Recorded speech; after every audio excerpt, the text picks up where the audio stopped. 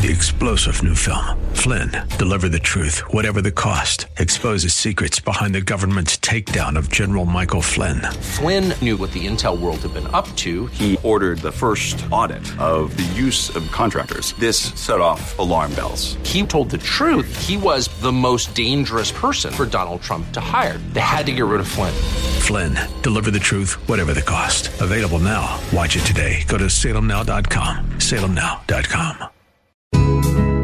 Today on Cornerstone Connection with Pastor Gary Hamrick. Real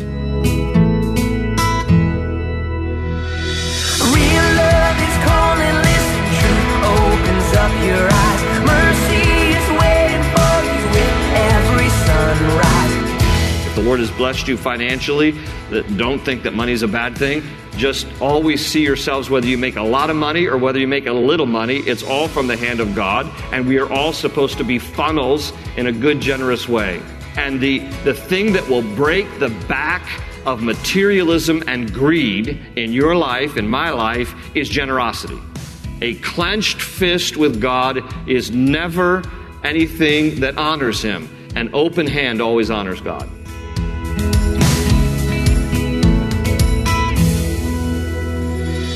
This is Cornerstone Connection, the radio ministry of Pastor Gary Hamrick of Cornerstone Chapel in Leesburg, Virginia.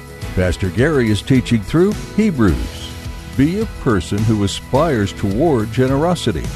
Be willing to give even when it hurts or is inconvenient. Do this, and you'll surely build many riches in the kingdom of heaven.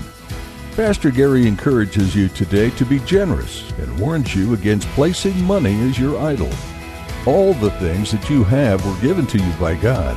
This being the case, you should be seeking out His desires for the things that He has placed in your care. Ask Him to show you what He wishes for you to do with the gifts and talents that He has placed in your life. At the close of Pastor Gary's message today, I'll be sharing with you how you can get a copy of today's broadcast of Cornerstone Connection. Subscribe to the podcast or get in touch with us. But for now, let's join Pastor Gary in the book of Hebrews, chapter 12, with today's edition of Cornerstone Connection. Hope is an open ocean, jump in and you'll find the cornerstones, your connection, run towards your new life. If you were to encounter a stranger and you don't know him that well, you don't know. So it's like, you better be nice to all people because you don't know. One of them might be an angel. And this is one of these things that is fascinating about angels. Now, a few quick points about angels. They're somewhat mystical, but they are not mythical. They are real. They are mentioned more than 300 times in the Bible. Sometimes they are messengers. Sometimes they appear in Scripture as warriors. Most worship God, but some don't. Those who didn't rebelled against God, they're known today as demons, fallen angels. Sometimes they have appeared to people in splendor, and sometimes as just a regular-looking person. The word angel comes from the Greek word angelos, which means messenger. We have a city named, the city of angels, Los Angeles. It just means messenger. Angels are ministering spirits. Hebrews chapter 1, verse 14. The book of Hebrews began by talking about angels as ministering spirits sent to attend the saints. We have a mention of guardian angels. Jesus mentions in Matthew 18:10, see that you do not look down on one of these little children. He's talking about the children. For I tell you that their angels in heaven always see the face of my Father in heaven. It seems that there are angels on assignment to us. And I want to just always say this in discussion about angels. We are not to worship them or venerate them or idolize them. But we can thank God for them, that He dispatches them on our behalf. Now, I have one angel story. I've shared this several times here at Cornerstone, but for those who have never heard my angel story, let me hear you. Oh, a lot of you haven't. It's time to say it again. All right. I'll make it real brief because I got to get through the rest of the chapter in 20 minutes. So, I think this was an encounter with an angel who took on human appearance, but I won't know until I guess one day when I'm with the Lord. But probably now it's been 15 years or more ago, I was making a pastoral visit to Children's Hospital down in Washington, D.C. And there was a little girl there who was very sick. And so 15 years ago or so, I just had the old flip phone, right? And didn't have, Google Maps and stuff or Waze. And so I'm, just trying to find my way down to Children's Hospital. And because I'm a man, I don't stop and ask for directions. Ladies, that's just the way we are. And I got terribly lost. I'm in downtown D.C., and not the best part of downtown D.C., and I'm lost as lost can be. And I see an elderly African-American gentleman standing on the curb in this neighborhood where I was driving, all dressed to the nines, looked really sharp, with a sport coat on and fedora, and he had a cane around, hanging off his arm, just standing like this, just on the curb. And nobody else around him. Nobody. I didn't see another soul. And so I pulled my car up next to him. I rolled down my window. I said, "Sir, I'm lost." And he put both his hands, because I had my arm on the windowsill of the car with the window rolled down. He put both his hands on my arm and said, "I've been waiting for you." That's kind of freaky. Yeah, that's the kind of reaction I had too. I said, "He's just being extra friendly, And he said, "I've been waiting for you." I said, "Okay." And I said, "I'm lost." He goes, "I know you are." And I said, I'm looking for Children's Hospital. I'm going to tell you exactly how to get there. Listen very carefully. He's like, "All right. You go down here." And he gave me the directions. You go to take a left, you go down to the right. And I'm just, I'm trying to remember because I'm in awe of this moment. Like, this seems like really, like, you really have been waiting for me. And I said, "Oh, thank you very much." And he tipped his hat to me, and he stepped back up on the curb. And I left, and I looked in my rearview mirror. I probably had not driven 30, maybe 40 feet, and he was gone. And I even stopped my car, put it in park, got out of my car, and looked. That man was gone.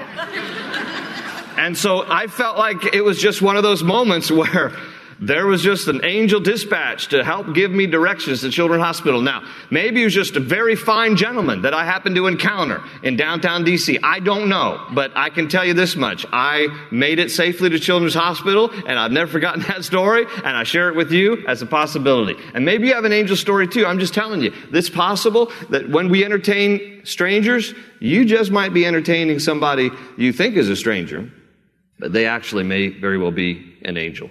The third point here is another exhortation. Remember those in prisons. Now, in the context, he's probably talking about people who have been in prison for the sake of the gospel. Be that as it may, this is a good exhortation for us to remember people in prison in general. Because people who are serving time, man, they just need encouragement. And some of you who, have ministry and like Prison Fellowship Ministry, great ministry right here in our own backyard, here headquartered. And what a great ministry, just, reaching family members of inmates and reaching inmates themselves in prison. We need to remember those who are in prison. Look at verse 4. Marriage should be honored by all, and the marriage bed kept pure, for God will judge the adulterer and all the sexually immoral. Keep your lives free from the love of money, and be content with what you have, because God has said, "Never will I leave you, never will I forsake you." So we say with confidence, "The Lord is my helper, I will not be afraid. What can man do to me?" Remember your leaders who spoke the word of God to you. Consider the outcome of their way of life and imitate their faith. And then verse 8, great verse. Jesus Christ is the same yesterday and today and forever. So 3 more exhortations here on this list. He says, honor marriage, keep sex sacred. Number 5, he says, keep your lives free from the love of money. And number 6, he said, remember your leaders who spoke God's word. So the first one is honor marriage. I could probably make a whole teaching just out of this point because, man, we're living in a time when marriage has been dishonored. At least the way God intended it. At least the way God designed it. Now, by the way, it doesn't mean that everybody should be married.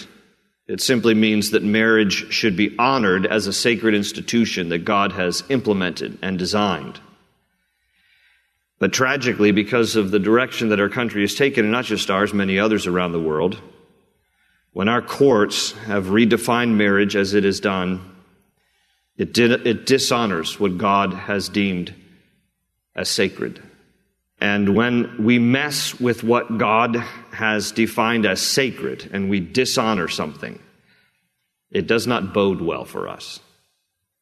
And we as a country should continue to cry out for the mercy of God. because we've messed with the institution of marriage. I don't mean we, but our culture has, in redefining what marriage is all about. The writer of Hebrews here, the Bible says, God inspires His word to remind us that marriage is to be honored by all, as between one man and one woman, as a sacred bond, not to be entered into lightly or unadvisedly, but soberly. Marriage should be entered into as a sacred institution, as something that we see as a gift from God, as something that is of His design, and it should be honored by all. Again, it doesn't mean all should be married. It just means the institution of marriage, as God has designed it, as a sacred thing, should be honored by all. And he adds this other part, and the marriage bed kept pure. Now, some people have asked me over the years, does that mean that is a statement about what is acceptable in bed between husband or wife and what is unacceptable?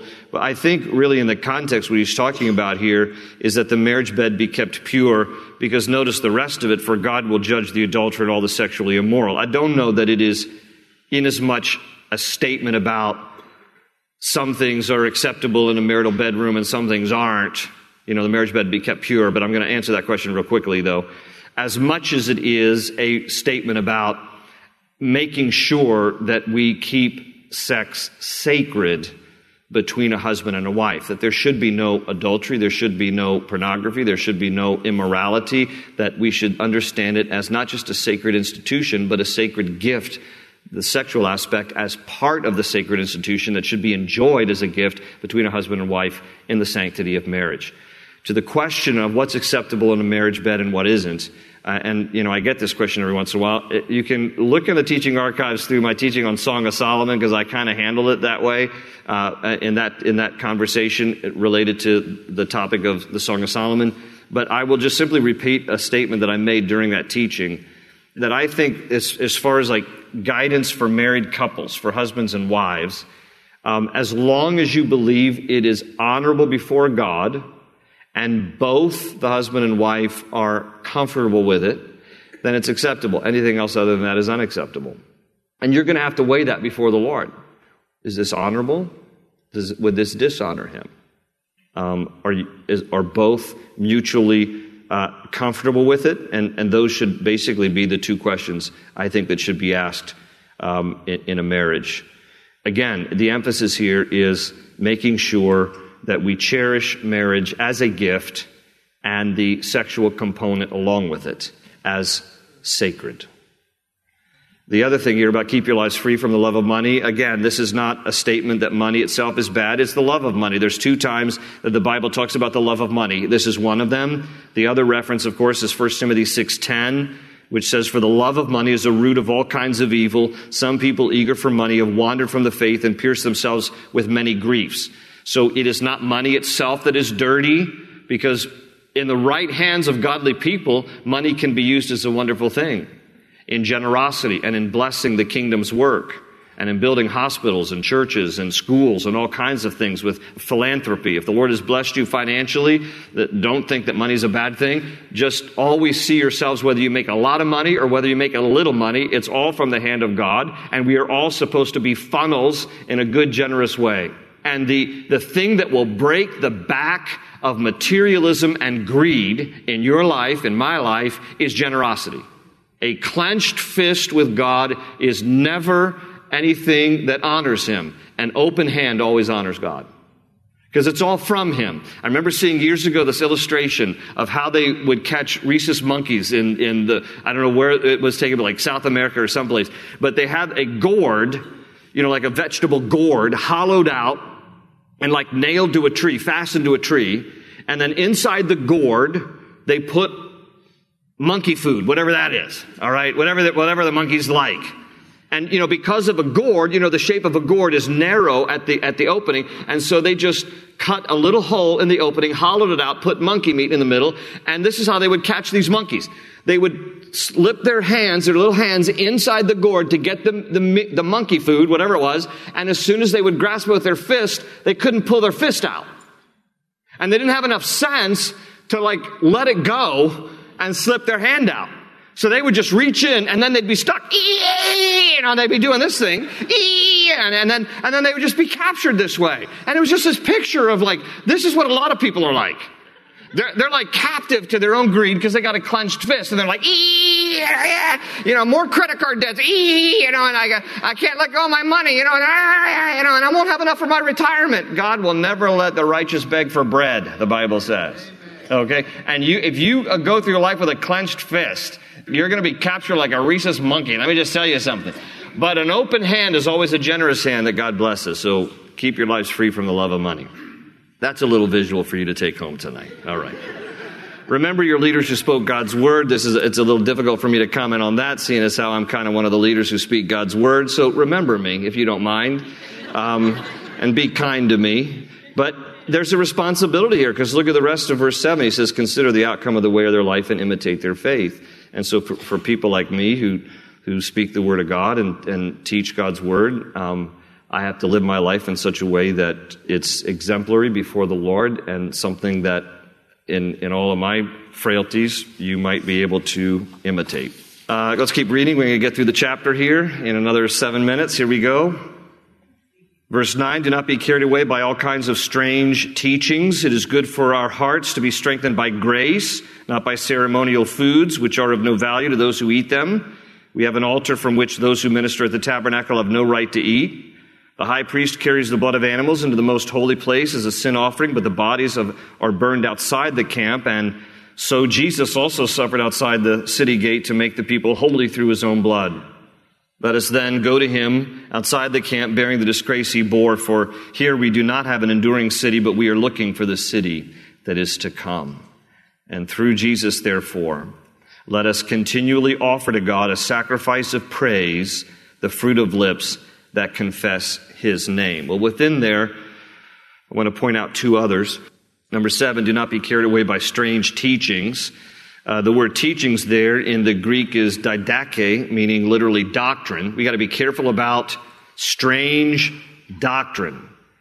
There's strange doctrine out there, folks. The Mormons have strange doctrine. They will tell you that Jesus is the spirit brother of Lucifer. Jehovah's Witnesses have strange doctrine. They will tell you that Jesus is the archangel Michael. Muslims have strange doctrine. They will tell you that Jesus did not die on the cross. Judas died in his place. And even within Christianity, there's strange doctrine. You got to be very careful. Some circles of those who claim to be Christians, who have diluted and corrupted the true essential message of the cross by saying things like, well, it's trust Jesus as your Savior, but you also have to be water baptized in order to be saved. You just nullified the cross. Whenever you add a work, man-made work, some effort to the cross, you've nullified what Christ has done. Or stuff like, if you don't speak in tongues, you're not really filled with the Spirit. There's all kinds of things out there that we have to be careful and recognize. And the way you're going to recognize strange doctrine is by knowing your Bibles.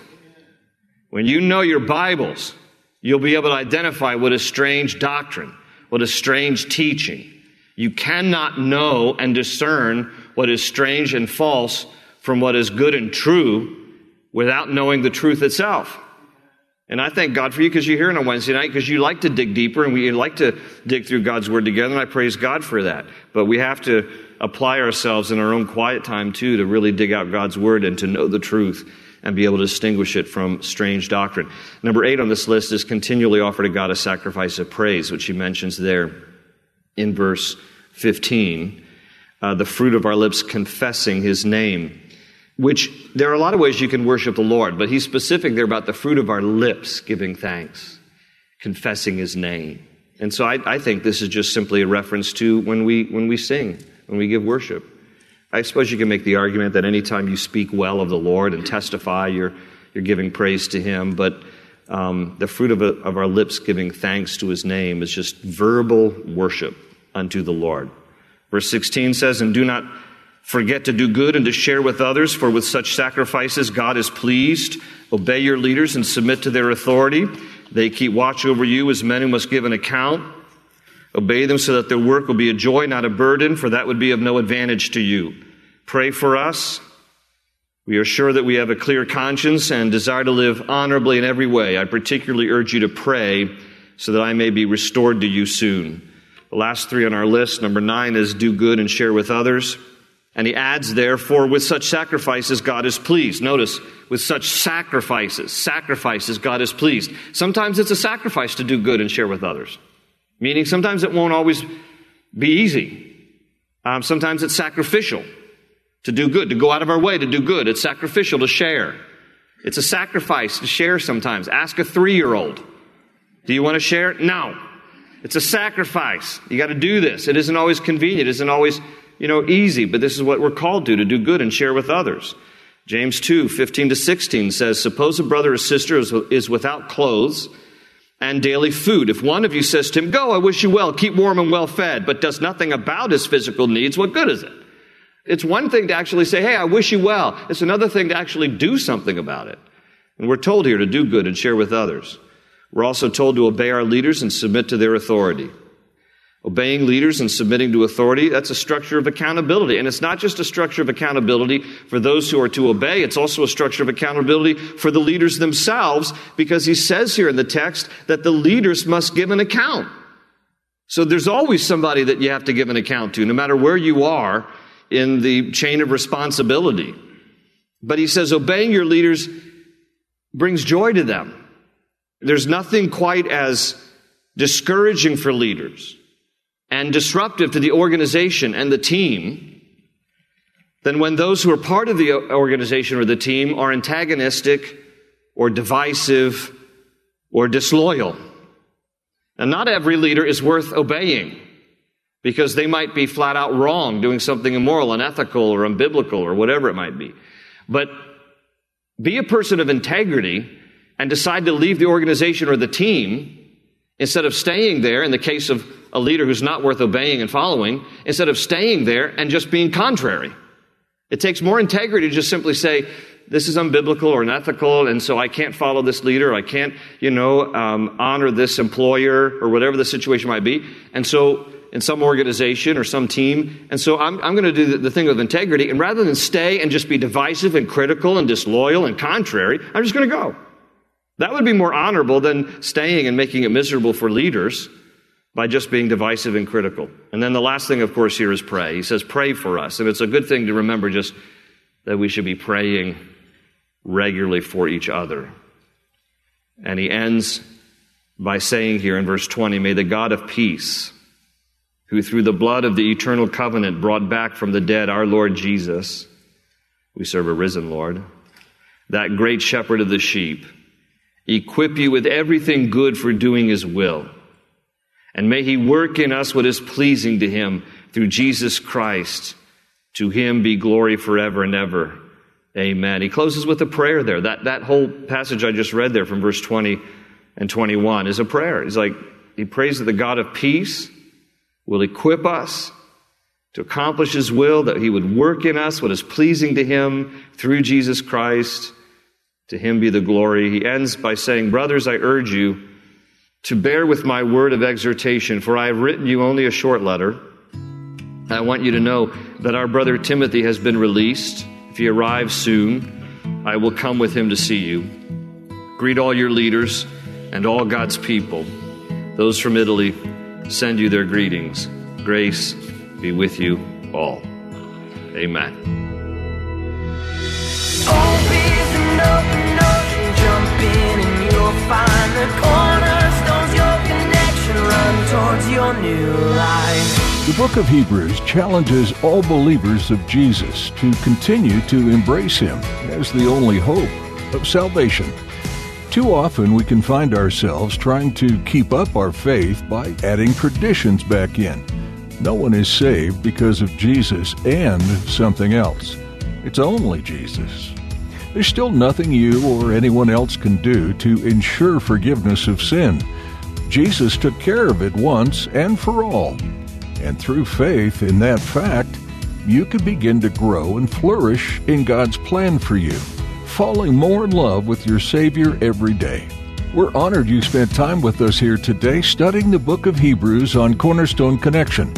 If you'd like to listen to more editions of Pastor Gary Hamrick's teachings in Hebrews, you can do so by visiting our website, cornerstoneconnection.cc. Or if you're someone frequently on the go, download our mobile app to take these messages along for the ride.